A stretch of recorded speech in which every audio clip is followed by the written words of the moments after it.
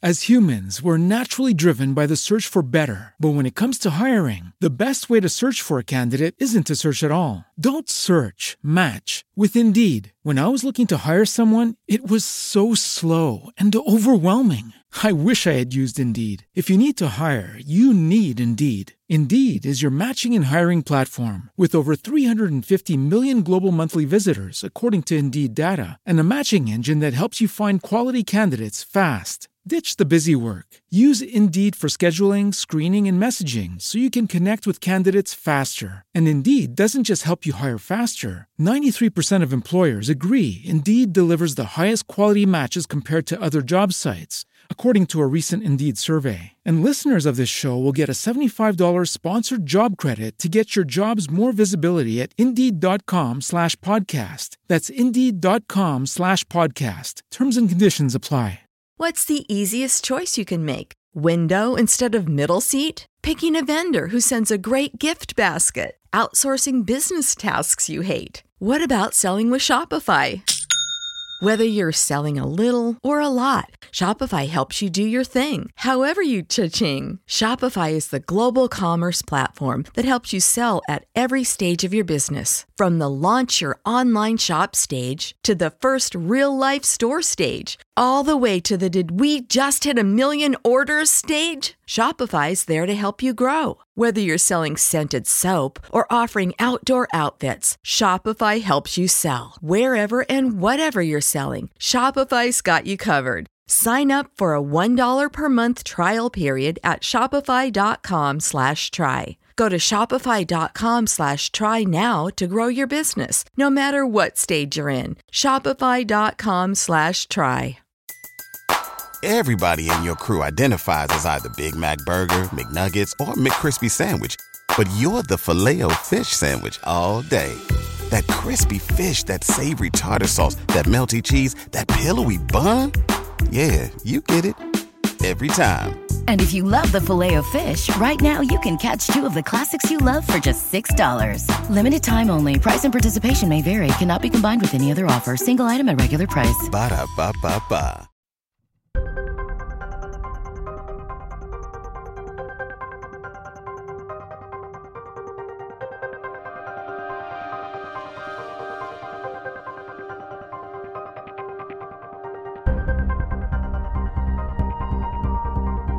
B1 Gang Adventure and Mystery Series. Case File Number 4. Hiwaga ng nawawalang agila.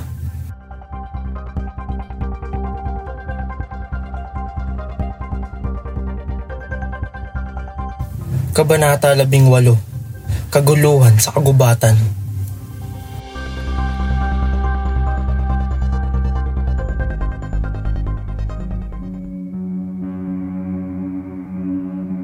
Tumilapon si Kiko nang marahas na itulak iyon ni Ungol papasok sa madilim na paitan.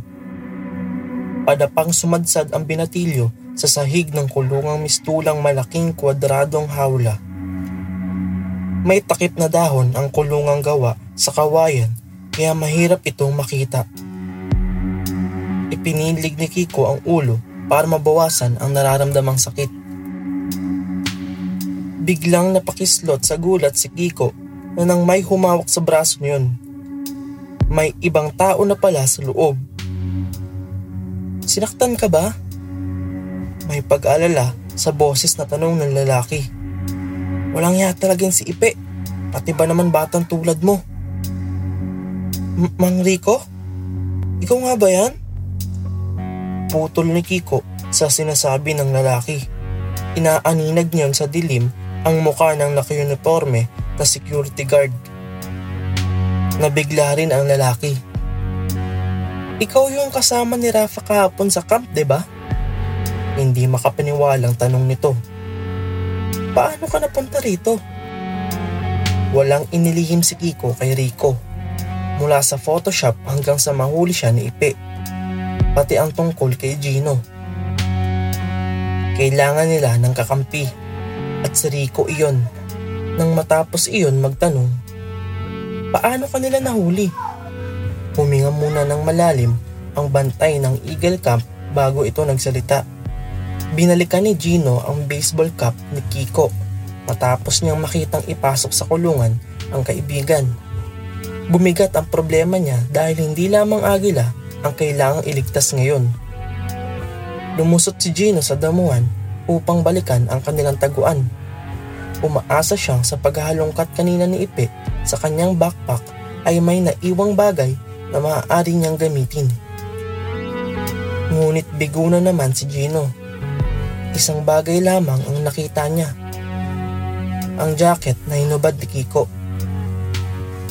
Ako mag-isa laban kina Ipe at Ungol? Paulit-ulit na wika ni Gino sa sarili. Naalala niya tuloy sina Boging at Joe. Bakit ba hindi nila naisama ang mga ito? Sana'y mas may laban sila. Ganap ng madilim sa kagubatan. Liwanag lamang ng bilog na buwan ang tanging ilaw ni Gino. Habang nag-iisip ay nakatitig siya sa jacket at hawak-hawak ang sombrero ni Kiko. Sandali pa at biglang nagliwanag ang mukha ni Gino. Hindi nga pala ako nag-iisa. May huwagang sabi ng binatilyo kasunod ng biglang pagtayo upang masaklolohan ang kaibigan. Halos mag-umpugan ang mga ulo ni Joe at Boging nang biglang malubak ang pick-up. Sumilip si Joe sa labas ng trapal. Boging, wala na tayo sa kalye. Dirt road na ang dinadaanan natin. Nakisilip ang binatilyo. Madilim na pala, saka bakit nasa gubat yata tayo? Dito siguro ang hideout nila. Kailangan makaalis tayo rito bago nila kunin ang agila. Bulalas ni Taba.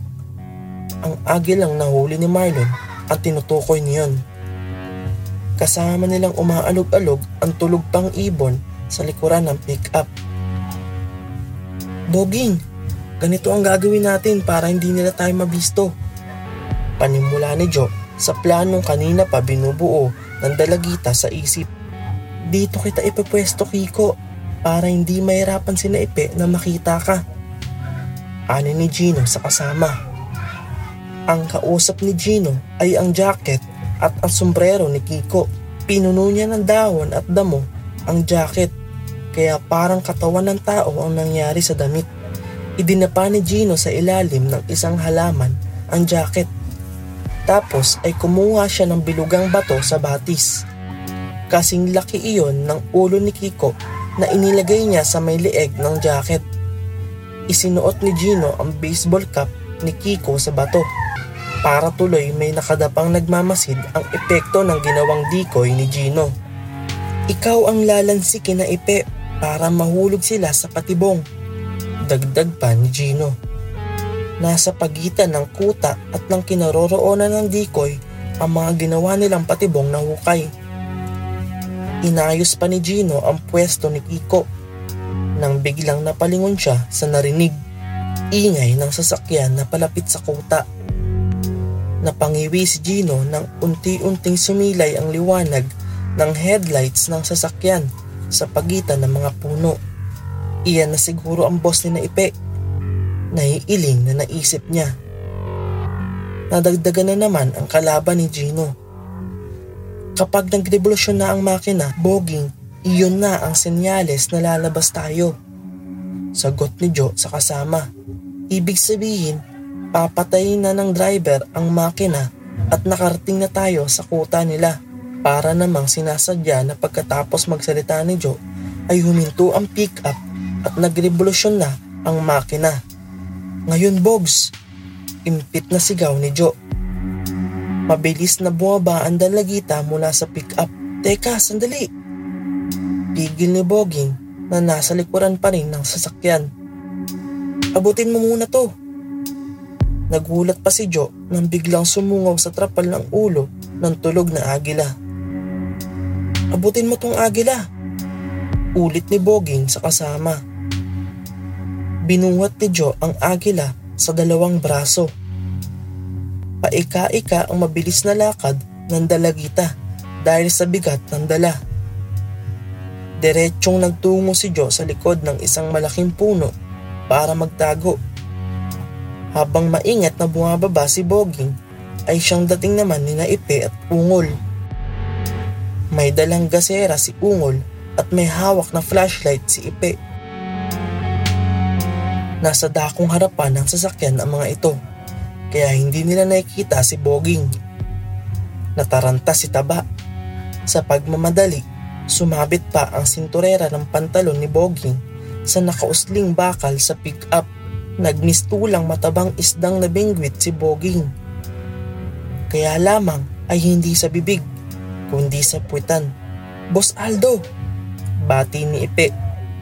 "Ginabi ka. May balita kami. May bagong hostess tayo." "Hostess?" Napakunot noong ulit ni Aldo habang bumababa ng sasakyan. "Hoy Ipe, pagod ako. Hindi pa ako kumakain. Huwag mo akong asarin at baka maupakan kita." Akala kasi ni Aldo ay pinariringgan siya ni Ipe na galing sa pag-good time at pambababae. "Hindi bossing." Pilit na ipinaliliwanag ni Ipe ang tungkol kay Kiko. "May bagong nahuli." "Nahuli? Hostage yun, bugok. Hindi hostess." Galit na singit ni Aldo. "Oo, alam ko na. Buti nga kamot kainuman ko ang kumpare kong polis nang dumating ang report mula sa pulis kalinan." Nalilitong nagkatinginan sina Ipe at Ungol. Pero hindi na kumibo si Ipe dahil masama na ang mood ng amo. Mahirap talagang kontrahin ito. Malay ba ni Ipe na ang agilang bagong huli ni Marlon ang tinutukoy ni Aldo at hindi si Kiko? Buwisit na bata yun. Muntik pang guluhin ang pinaghirapan kong plano. Dagdag ni Aldo. Nang marinig ni Ipe ang huling sinabi ng amo ay napangisi ito. Matalas talaga si bossing, sabi nito sa sarili. Nahulaan na agad ang babalita ko. Buti na lang at nagawan ko agad ng paraan. Puri sa sariling sabi ni Aldo sa dalawang napatulala na naman sa nakalilitong sinasabi ng amo. "Oh, ano pang tinatanga-tanga mo, Ipe?"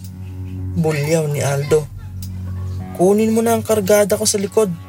At ikaw, Ungol, ipaganda mo na ako ng pagkain. Gutom na ako." Mabilis na tumalima si Ungol. Bumalik ito sa kuta, kasunod ang nanggagaliiting amo. Naiwang nagkakamot ng ulo si Ipe sa tabi ng sasakyan. Kahit sa mahinang ilaw ng flashlight ay aninag ang malaking kalituhan sa mukha ng lalaki. Nang marinig ni Boging ang utos ni Aldo ay buong lakas na nagpapalag yun. Hanggang sa mapigtal ang sinturera ng pantalon ni Taba. Napasubsob na nahulog si Boging sa lupa. Pag-angat ng mukha ni Boging ay nakita niyon si Joe mula sa pinagtataguan nito. Panay ang senyas ng dalagita. May tinuturo sa likuran niya. Mabilis na lumingon si Boging at napasinghap iyon sa nakita. Si Ipe. Palakad na sa kinaroroonan niya. Hindi na makakatakbo si Boging dahil tiyak na makikita iyon ni Ipe. Mabilis na gumapang si Taba pabalik sa pick-up. Lumusot si Boging sa ilalim ng sasakyan para doon magtago. Sabay na nakahinga ng maluwag sina Joe at Boging nang makaligtas ang huli sa kalaban. Buti na lang at mabilis mag-isip si Bogs. Nagpapasalamat na uusal ni Joe nang may biglang yumapos ng mahigpit sa dalagita mula sa likuran.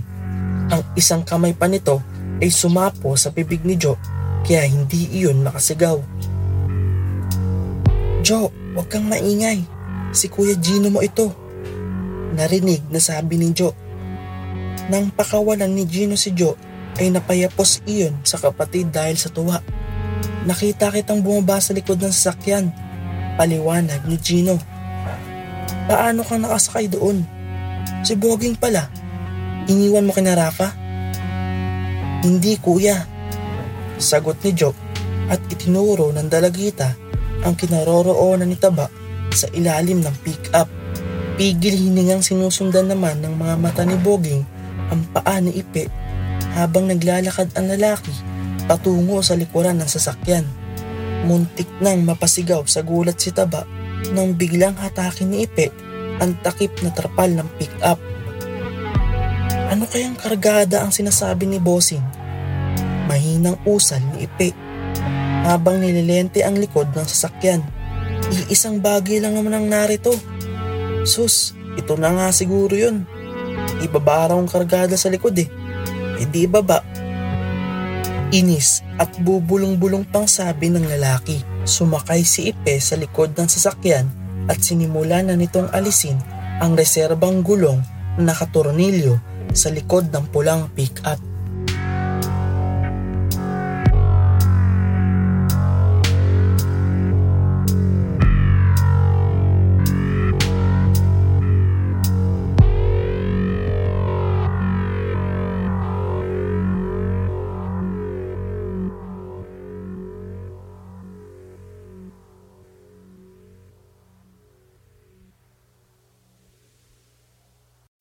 As humans, we're naturally driven by the search for better. But when it comes to hiring, the best way to search for a candidate isn't to search at all. Don't search, match with Indeed. When I was looking to hire someone, it was so slow and overwhelming.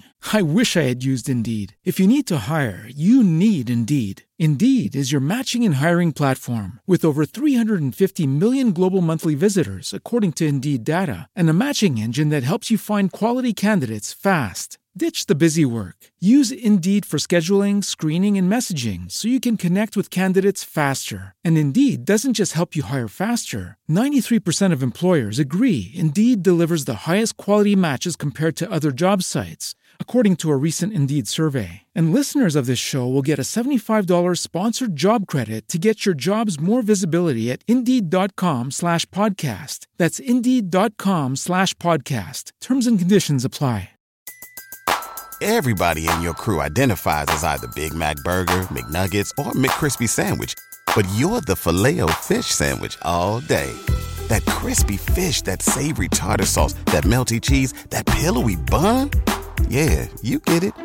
Every time. And if you love the Filet-O-Fish, right now you can catch two of the classics you love for just $6. Limited time only. Price and participation may vary. Cannot be combined with any other offer. Single item at regular price. Ba-da-ba-ba-ba.